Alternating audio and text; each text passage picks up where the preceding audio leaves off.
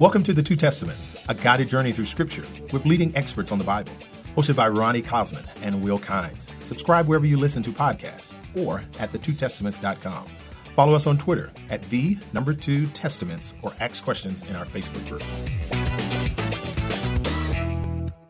Welcome to the Two Testaments podcast, a guided journey through Scripture. I'm Ronnie Cosman. And I'm Will Kynes. And in this episode, we're looking at Job chapter 28, the majestic hymn to wisdom. And we're joined today by Dr. Scott Jones. Now, Scott is professor of biblical studies at Covenant College. And I noticed, Scott, I was looking at your website there at the college, and you mentioned that you like watching British mysteries. You ever watch Endeavor? I think Endeavor is the one that's set in Oxford. I liked Endeavor a lot, yes. And I can't remember, was that or was it his predecessor? And I can't remember all the names, but there was the one previous to Endeavor, and then there was one previous to that. So there was Morse. And Inspector Morse, yeah. And Lewis, and then Endeavor. Anyway, but yeah, I think there was a joke at some point about Oxford and the setting of Oxford for the Morse and things, and that it would seem that Oxford was the murder capital of the world based on that show. I actually, when I taught at Oxford, I had a student who told me that he loved watching those, but that it made him nervous to come to Oxford as a student because a person would die every week in Oxford. Yeah. Well, we didn't just bring you on here to talk about British mysteries, although I do always appreciate the little details that faculty put up on their websites. It's hard to. Well, I have to put something. I mean, some people put like what kind of wine they like or something, but something a little personal.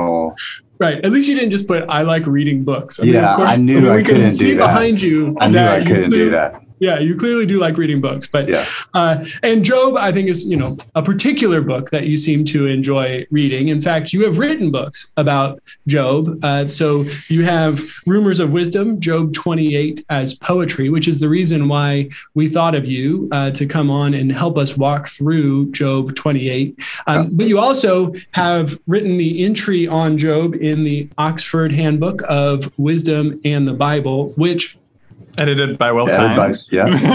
Yes. Okay. Which has a great cover, and I'm very way to go finding that.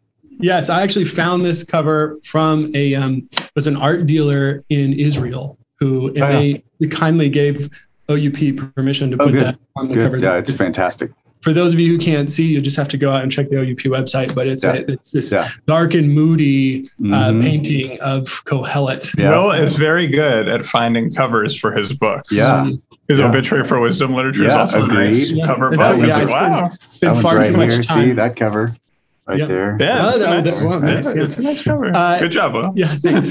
But I do want to, besides talking about the cover of the book, what's inside is probably even more valuable. And in fact, Scott's chapter on Job, I just thought was a very clear and comprehensive introduction to Job. And it's difficult to be comprehensive with Job while being clear. But for our listeners who are looking for, you just want, the book of Job in 20 pages or so, I strongly recommend Scott's chapter in this book. But you also, for the listener who wants to dig even deeper into Job, Scott's working on the Job commentary in the Old Testament Library series, which I think is a fantastic series.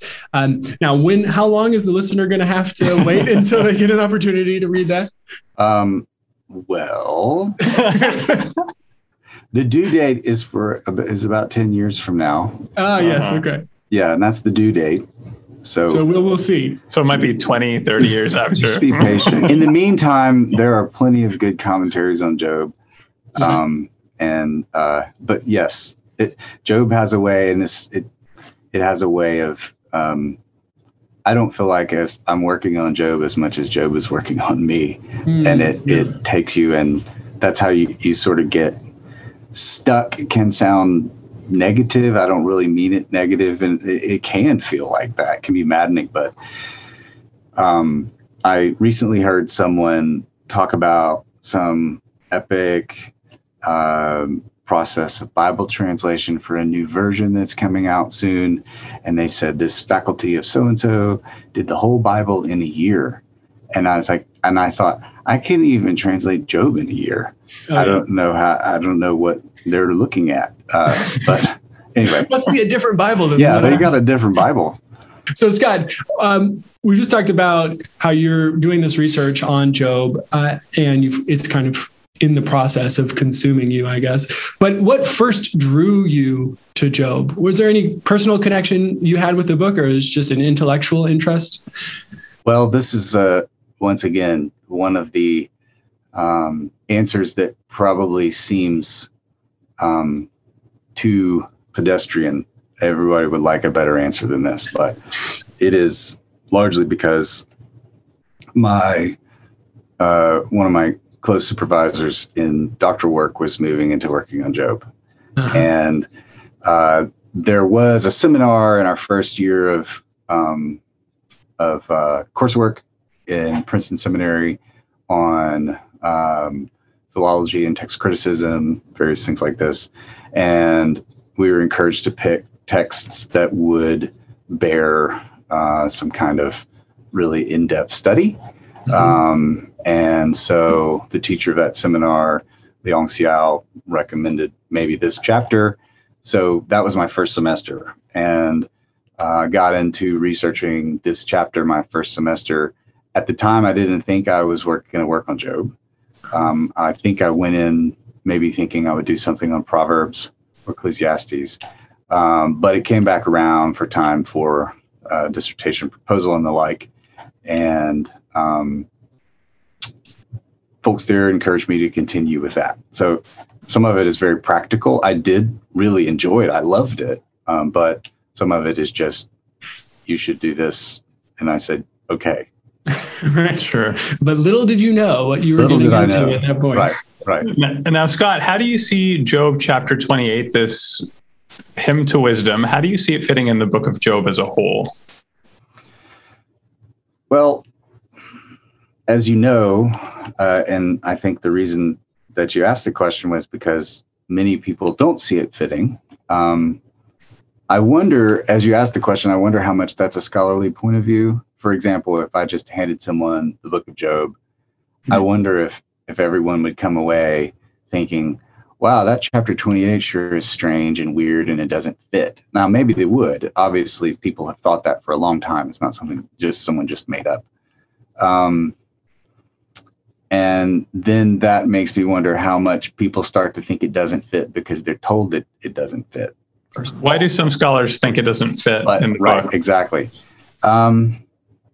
There is, and even the way that, you asked the question about calling it a hymn, people will call it a hymn or a chorus or a meditation or something, and it all suggests that it is some sort of break in tone from what is previous, and that it becomes maybe meditative at this point.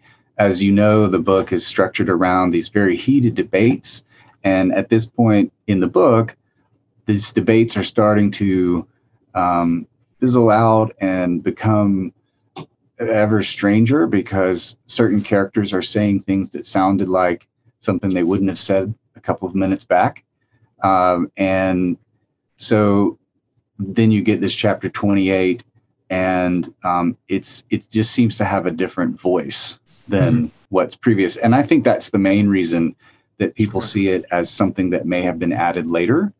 And there are various scholars who believe that. Some more recent views by David Kleins and Ed Greenstein have suggested that it has become displaced from a textual, rummaging around of folios, and it belongs even later with Elihu. But there are just about as many theories about where it goes as you could imagine. And I think that main reason of tone and subject matter that's probably the main reason why people see it as odd. Yeah. Well, and also it seems to be fairly self-contained. One of the reasons people argue you could put it in different places is because you could put it in different places. I mean, it doesn't seem to just flow out of the chapter before it or lead into the chapter. It sits on its own really nicely. Yeah. And but how do you see it fitting into the book as a whole? I suppose I could answer that question in different ways. There have been folks who see it less, that are worried less about who's it assigned to. Is it Zophar, for example? Michael Fox has argued that it's really Zophar's speech. Or is it Job, or is it so-and-so, and does it belong between 27 and 29? Carol Newsom has talked about it being almost like like a voice behind the curtain sort of thing from the author. And I think that's a really interesting viewpoint in that it definitely ties back to the larger structure of the book that begins with a prologue, so-called, or an opening narrative that focuses on the fear of God and turning from evil, which of course is prominent at the end of 28. And so that's more at a very big level, a meta level, like something that is not just about these particulars of who spoke it, but that it is integrated almost in the mind of the editor or in the mind of the author. So that answers your question, and it doesn't answer your question in a way, right? I do think that it fits with the theology of Job as a whole, at least as far as I understand it.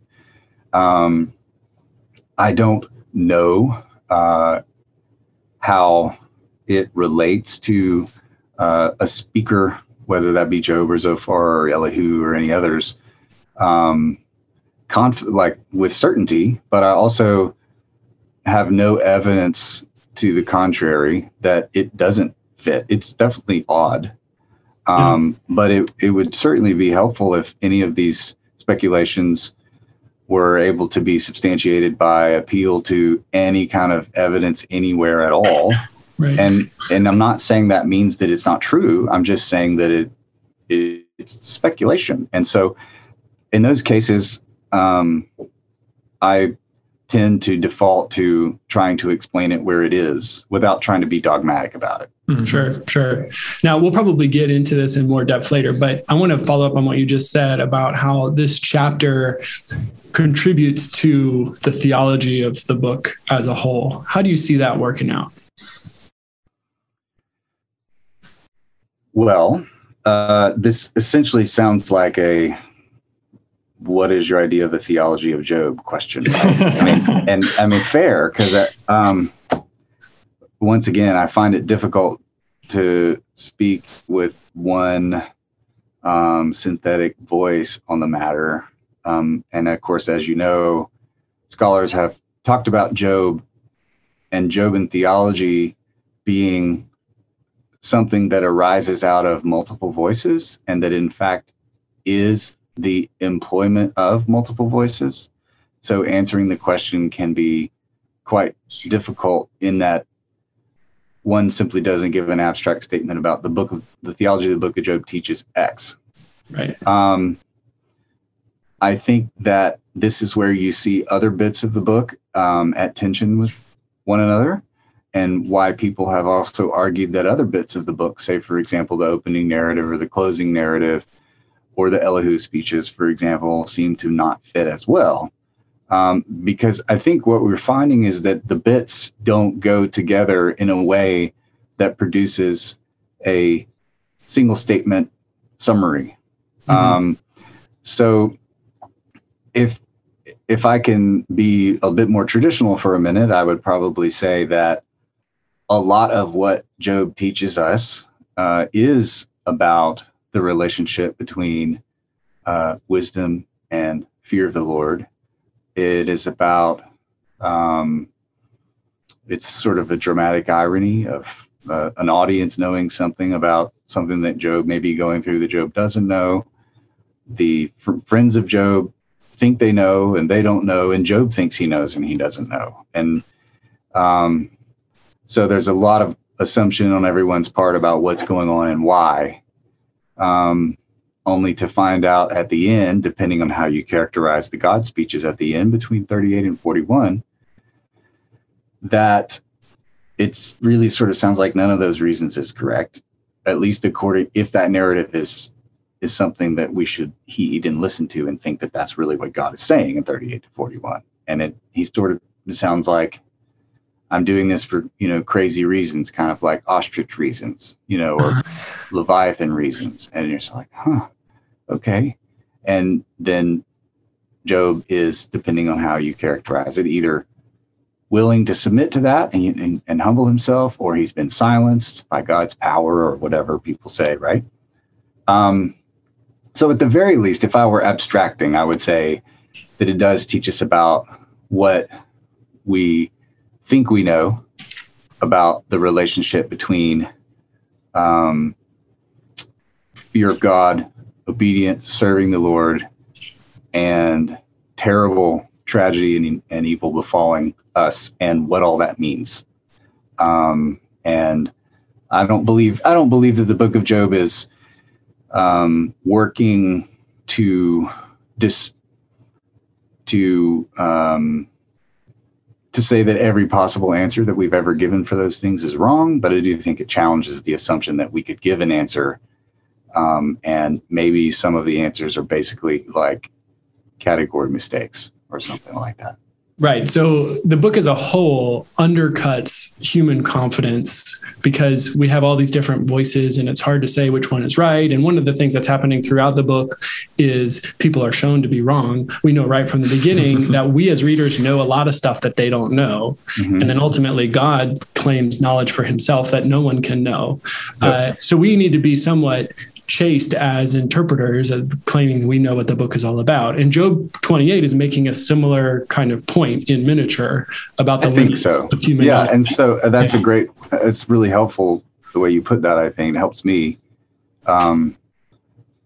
because I do think that in a way, perhaps, depending on how you characterize Job 28, it could be, as you say, part of the biggest part of some of its theology in miniature. Yeah. Scott, who do you think is speaking in Job chapter 28? I have treated it as Job's voice. I certainly understand the arguments that there are things that are being said here that don't seem to fit very well with the kinds of things or the kind of tone Job has spoken with previously. I understand Michael's argument, for example, about assigning it to Zophar, and Ed's argument about Elihu, and those those make sense. I suppose that I am just a little bit less adventurous in reassigning those things with a lack of data. And as I said, I don't think that means that they're necessarily wrong. It's just not something that I would normally do. So I have made a try at reading it as Job's words. And I think that it can make sense as Job's words, to me, at least, just about as well as it can make sense as anyone else's words. But of course, that's something that others will have to decide. Right. And to make it make sense as Job's words, people will try different things. Like, some will argue, I think this is Allison Lowe, who says, it's this kind of interlude where Job is kind of taking a break, stepping back from his suffering and thinking about it from the outside. Some people will say, this actually resonates with people who are suffering. There are times in the midst of suffering where we're able to step outside and analyze it. How do you help it make sense within the context of what Job has gone through? Way back when, which is, I guess, not way back, but it's kind of a while ago. When was that? 2007 or 8 or something. I treated it largely as Job's response to his friends who claimed to know about wisdom by searching out the tradition. And so his retort here would be characterizing his friends in the first, basically the first third of the chapter, as these who claim to have searched, the ends of the earth and found wisdom, and really they don't have it, because the first third is really more about where wisdom can't be found than where it can be found. Yeah. That's one approach I've taken. I still think that's quite possible.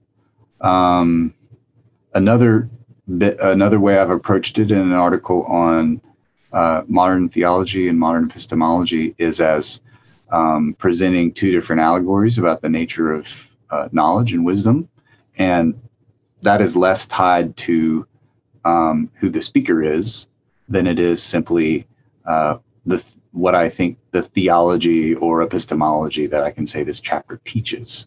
But if I'm answering the question in the way you posed it, I think I would probably go back to that original thinking that that Job is basically making a mockery of what he thinks his friends have said to have obtained and claim to know. Okay.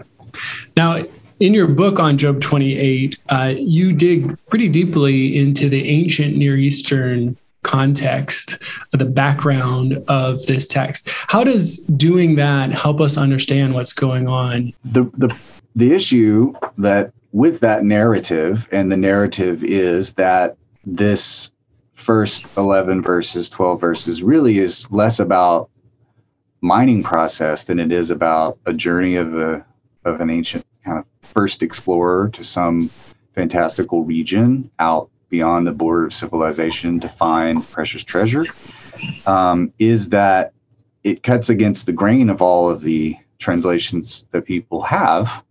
And so then that leaves a lot of questions. There are not only questions about why would you do that or what the background is, but also like, well, what do I do with this translation? Or why are what does this mean? This is a bad translation or something like that. And I'm very sensitive to those things. I don't, not normally one of those that I don't enjoy telling people their Bible is wrong or they don't really know, or normally that's just not the case. But what I saw as I studied that poem and as I began to try to figure out how the language might be understood in a different sort of paradigm was looking at the words of the poem in Hebrew. I mean, this is what we all are, working to do or trained to do. And in several cases, probably 4 or 5 cases within those first 11 verses or so, there are words or phrases that if you were looking in any dictionary, there would be a special meaning for the use of the word in Job 28. That is, everywhere else it means this, but in Job 28 it means this. Okay, right. That's certainly possible. That's not impossible. Things happen like that. But I became a little bit. I was like, well, why is it so special? Is it because we have evidence to the otherwise, or to the contrary, or is it because people don't really know what to do and they're kind of making something up? And that's all possible too, because we frankly don't know a lot about the ancient Near East. I mean, we can say we do and we don't. So I think kind of what I've learned in my way of engaging the Hebrew text or the Aramaic text, as the case may be, is to try to let the word be the most common version of itself until proven otherwise. There are absolutely specialized meanings of words. Absolutely there are.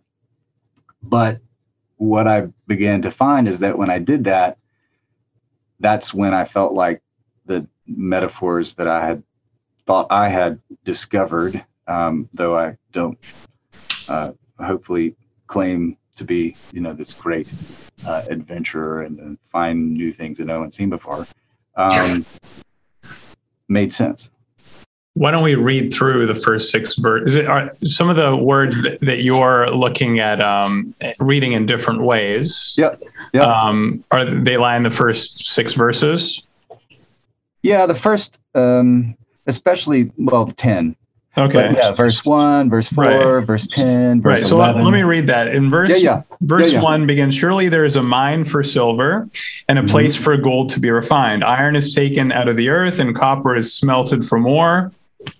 Miners put an end to darkness and search out to the farthest bound the ore in gloom and deep darkness. They open shafts in a valley away from human habitation. They are forgotten by travelers. They sway suspended. I mean, I imagine like harnessed or something like that. Yeah, you totally do, right? Yeah, they sway suspended, remote from people. As for the earth, out of it comes bread, yada, yada, yada. We go on to verse 10. Yeah, 10 and 11, right? They cut out channels in the rocks, and their eyes see every precious thing. The sources of the rivers they probe, hidden things they bring to light. So tell me a little bit about how you saw this was read and translated, and some of the words, and then how you kind of landed on the other way to read it. Yeah. If you were to look up that word in verse 1, Motzah, that is translated there as mine. Okay. We're talking about Motzah being something like a place of departure. It's an exit, right? It's something that something comes out of. And it's like it's used of springs or a point of origin or something like that. So you might even think of something like what if we said there was a spring of silver, and you think, well, that's weird. What does that mean? Right? I don't know. I agree. I mean, but it's kind of like a Big Rock Candy Mountain type of thing or something like this. It's like, that's really actually kind of closer to what's going on in the text, I think. But we don't know what that is. And then we think, well, it must be like a mine. Well, that makes sense. He's talking about ore and metals and things. So we're going to use what we know. And we're like, well, it's a mine.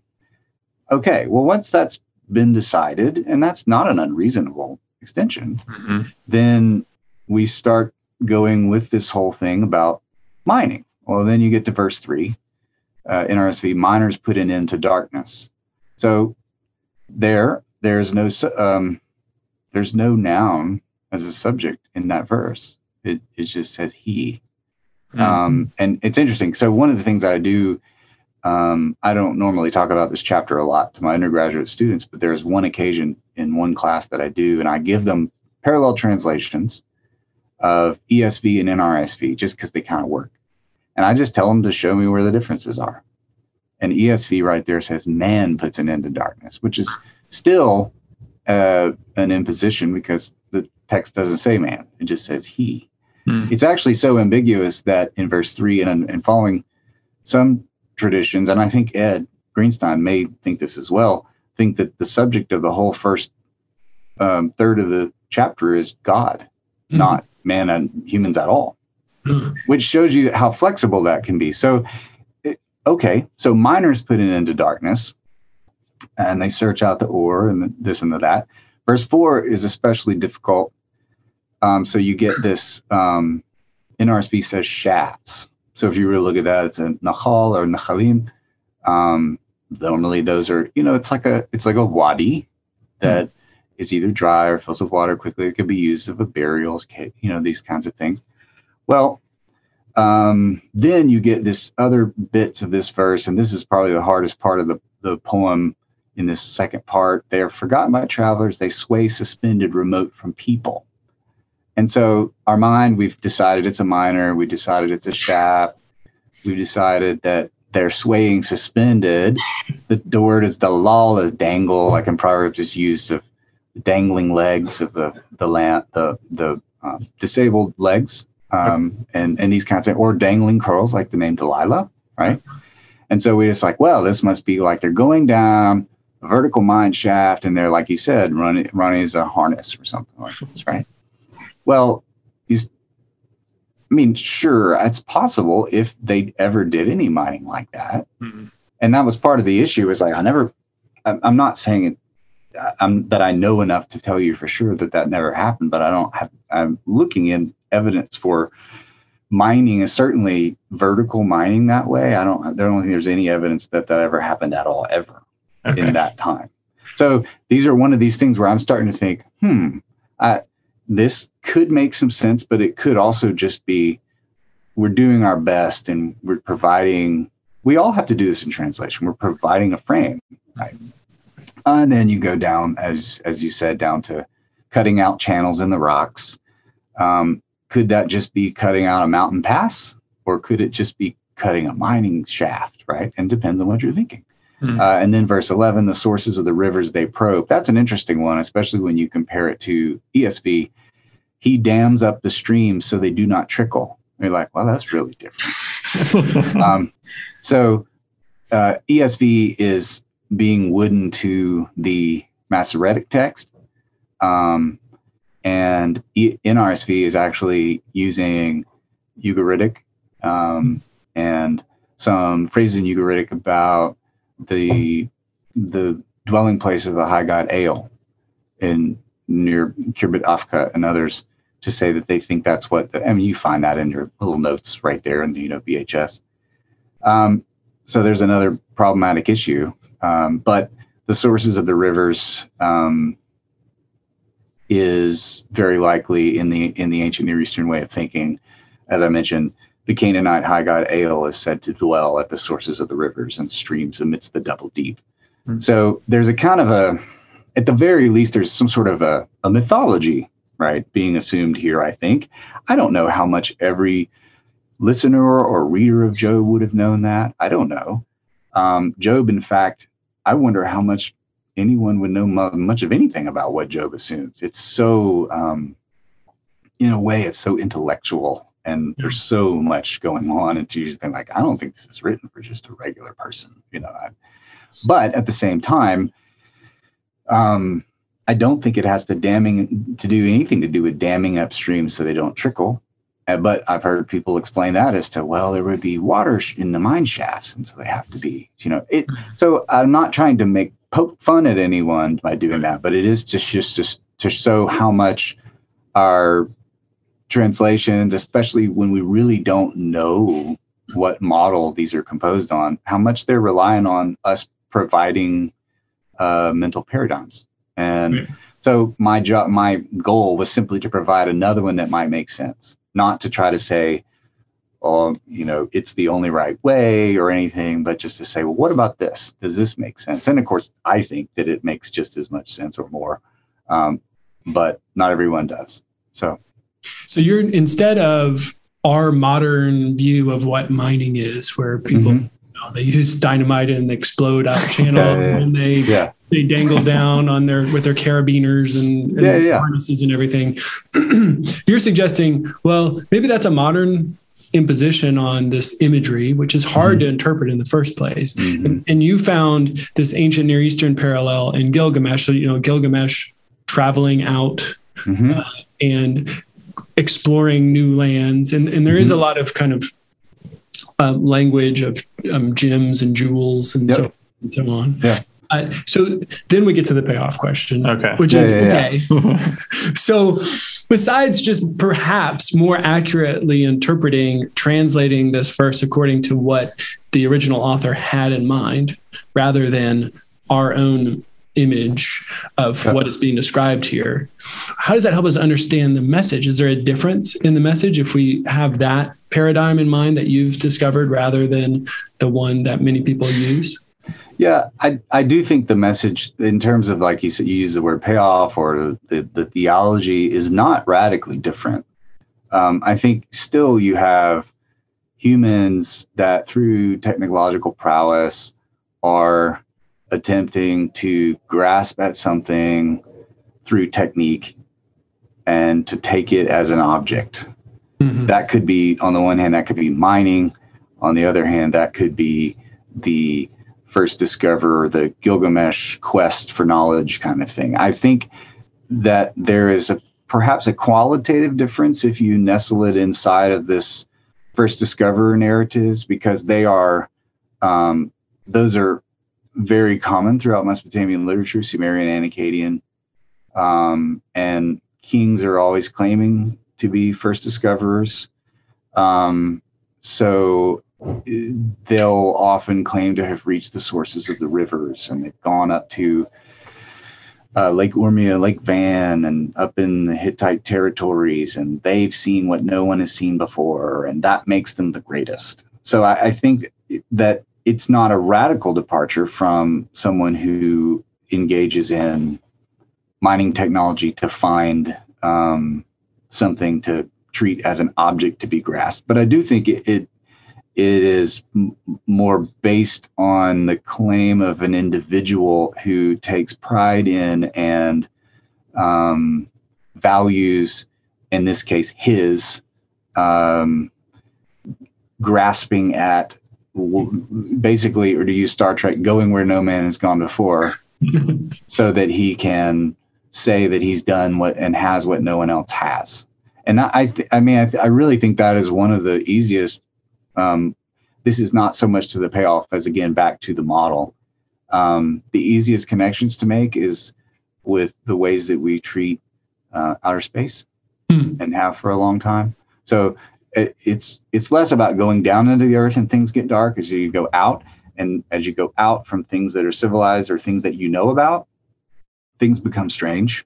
And they're Martians and all these kinds of things, right? Now, it used to be that would be true even on maps of the world, right? There would be no one's been here, and here there are cannibals here, and these kinds of things. Well, since we claim to have conquered the world now, which of course we humans have not, but it just gets moved to outer space, and then you have the same narrative over again. You go out in the darkness, and they're the Martians, and then you find this precious treasure, and you reach Mars, and then whatever you're the best in the universe. So I do think at least it gets a little bit perhaps more at the intention of what is going on with the human subject, and I tend to take it as a human subject in going on this journey and trying to grasp this precious thing. And that's part of the reason I so recommend Gilgamesh so highly, is I think that the entire Gilgamesh epic speaks to the exact same thing, the exact same theology as Job 28. Great. Scott, in verse 12, we read, "But where shall wisdom be found? And where is the place of understanding?" Now, that's a kind of refrain in the chapter that happens again in verse 20. What's the answer that the poem gives to those questions? Where is wisdom to be found? When it poses the question that way, of course, it makes it sound like it's in a place. And I think what we find out and what the poem does later on, especially starting in verse 23, is that it's not as much about locating it as an object in a place through a technique as it is as a part of a creative act that can only be enacted by the divine. So I think the way that the poem answers it is it begins this so-called answer in verse 23. God understands the way to it, and he knows its place. Well, of course, it still uses the place metaphor. Okay, it's in a place. But then it tells you that he looks to the ends of the earth and sees everything under the heavens. Oh, look. Yep. When he gave to the wind its weight and apportioned out the waters by measure, he made a decree for the rain and a way of the thunderbolt. Then he saw it and declared it. So when he was in the midst of weighing the wind and apportioning the waters and dealing with the rain and the thunderbolt is when he saw it. It sounds to me like he's making a storm. And then he saw wisdom during that act. And he established it and searched it out, which is interesting because it's almost God becomes the searcher, the prober of wisdom. But it can only be found in the creative act of apportioning and weighing out the elements of the cosmos. And you think, well, I can't really do that. And I think that's exactly what the poem is saying. And then at that time, he said, and this NRSV says, to humankind, truly the fear of the Lord, that is wisdom, and depart from evil is understanding. And then there's the question as to whether that's really the answer or whether it's a big cop-out. And people have a lot of problems with that because they'll say, well, it looks like there was this really magnificent poem that was so evocative, and then it ended with this just terribly trite and pedestrian answer of just like obeying.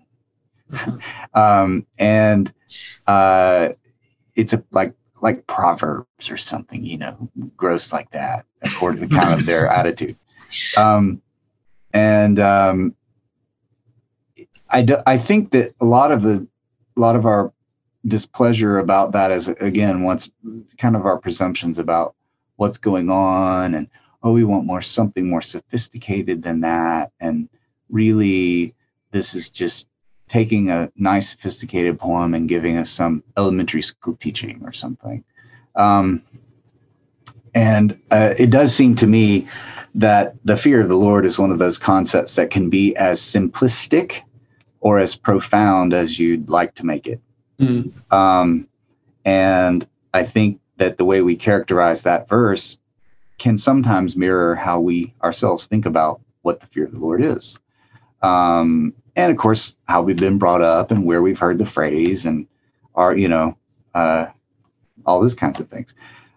It seems to me to argue for that, that type of submission and obedient submission that Job is praised for at the beginning of the book.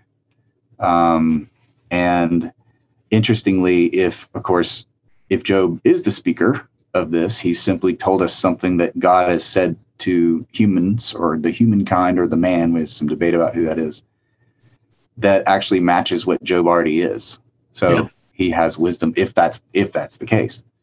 In that sense that I mentioned before, that perhaps this poem is an allegory of two different ways of understanding the world, I think that it does take us back to a different way of understanding our modern tendencies, at least here in the West, have been to praise our own exploits and technologies, and how through human ingenuity we can conquer the world. And I'm certainly not against human ingenuity. That's not what I'm suggesting.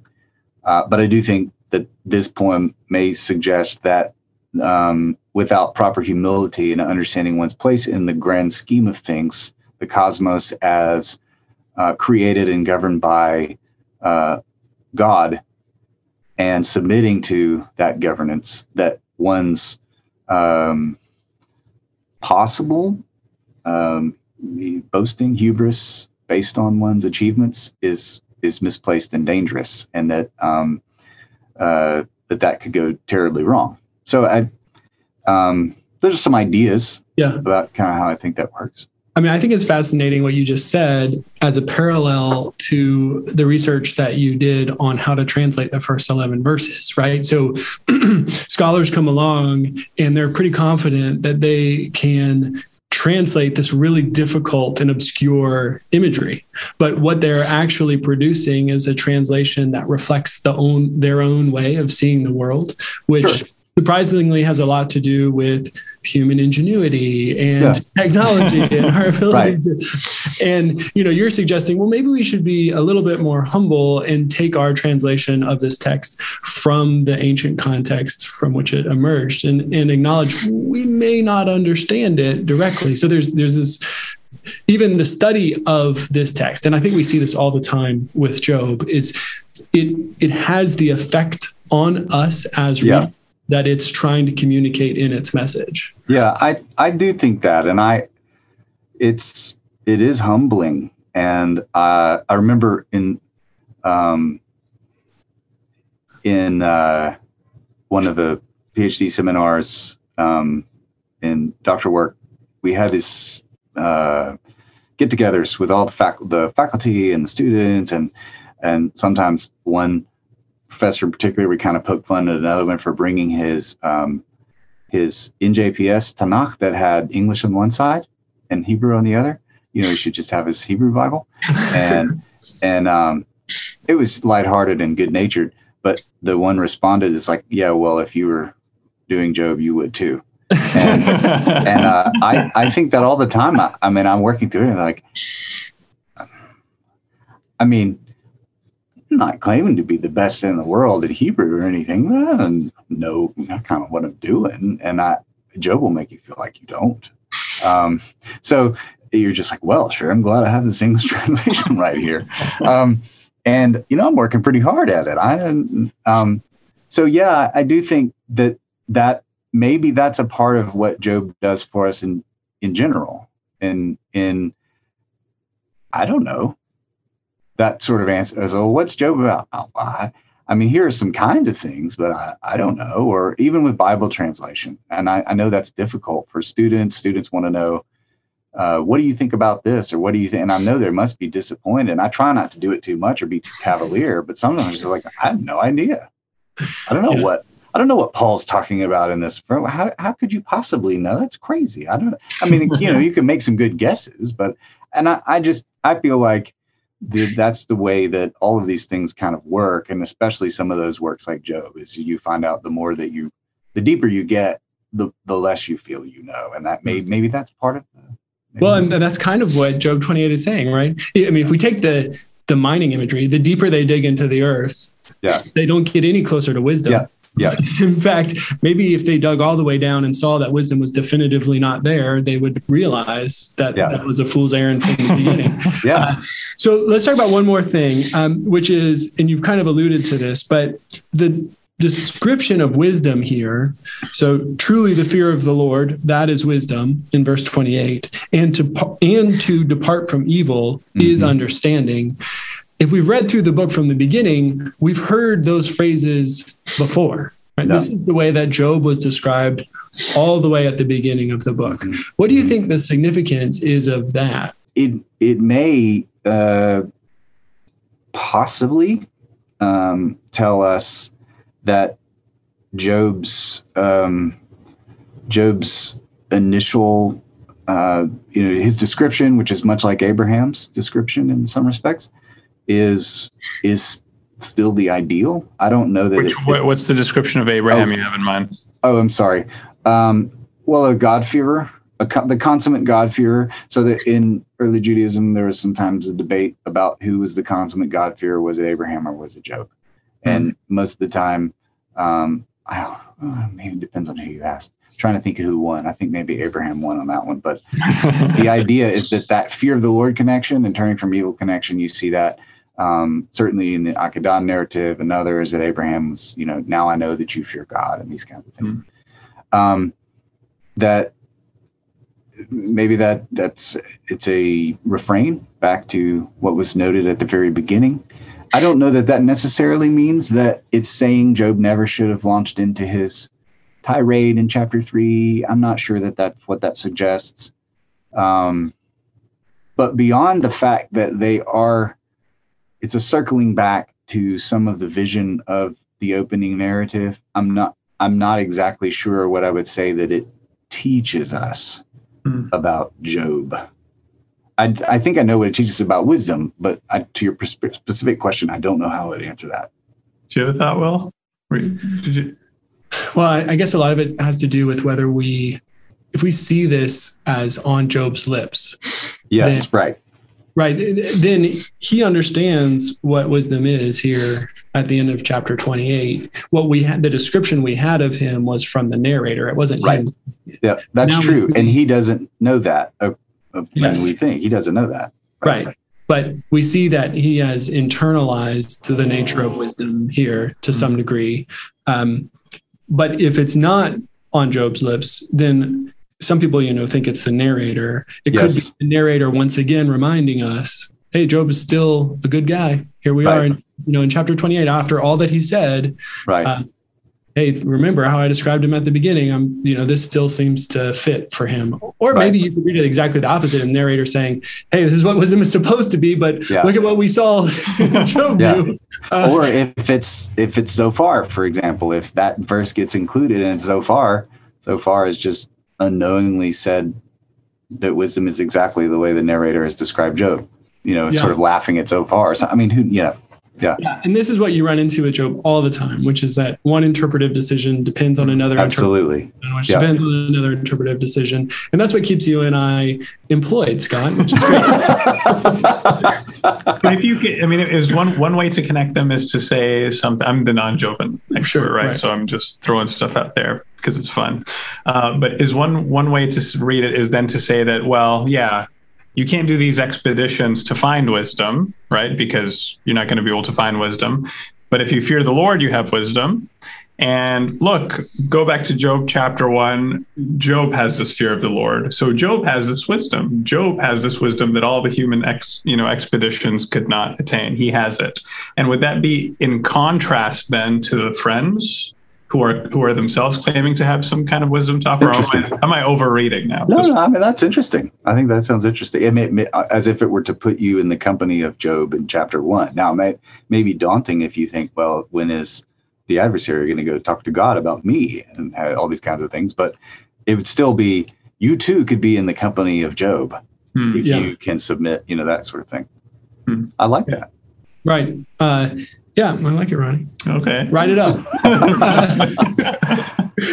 Well, to finish off our time, Scott, and we really appreciate the time that you've taken to walk us through this passage.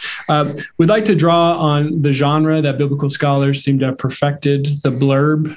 Oh, yeah. So do you have a blurb that you could share with us about? It could be a book, but it could also be anything else that you might recommend to our listeners that they might find helpful in their lives. We've had a number of different blurbs already this season. Brent Strawn recommended horse mats. If you want to set up a home gym, then use horse mats. No, that's true. You go to the Tractor Supply and you get those, instead of the mats that it costs like way too much money, you go to the Tractor Supply because they have to. You get these rubber mats and it's way cheaper. I did not know about it. I didn't know Brent knew that either. I didn't know he was into equestrian stuff. So anything you'd like to blurb for us? Yes. Well, everyone has to read Gilgamesh, and I like this translation. That's Andrew George's translation, and it's a Penguin edition, so it's real cheap. It's not very expensive. For Job, if you want to have your interest piqued and you're comfortable with something not being an ecclesial translation or a translation for a synagogue, a scholarly translation that is bound to have you interested and that is really brilliantly done. I really like Ed Greenstein's translation for that purpose. It's a very brilliant work. You just have to be willing to let it be an argument with all the other ones all the time. And that's a part of learning, and that's fun. And Scott, let me just interrupt for a second. I'm glad that you mentioned that because it's a perfect segue. Our next episode will be with Ed Greenstein on chapters 29 to 31. Oh, good. Yeah. So listeners, opportunity to hear him in person, doing some of that debate with other interpreters. Well, it's great. And I love Ed, and he's been very kind to me.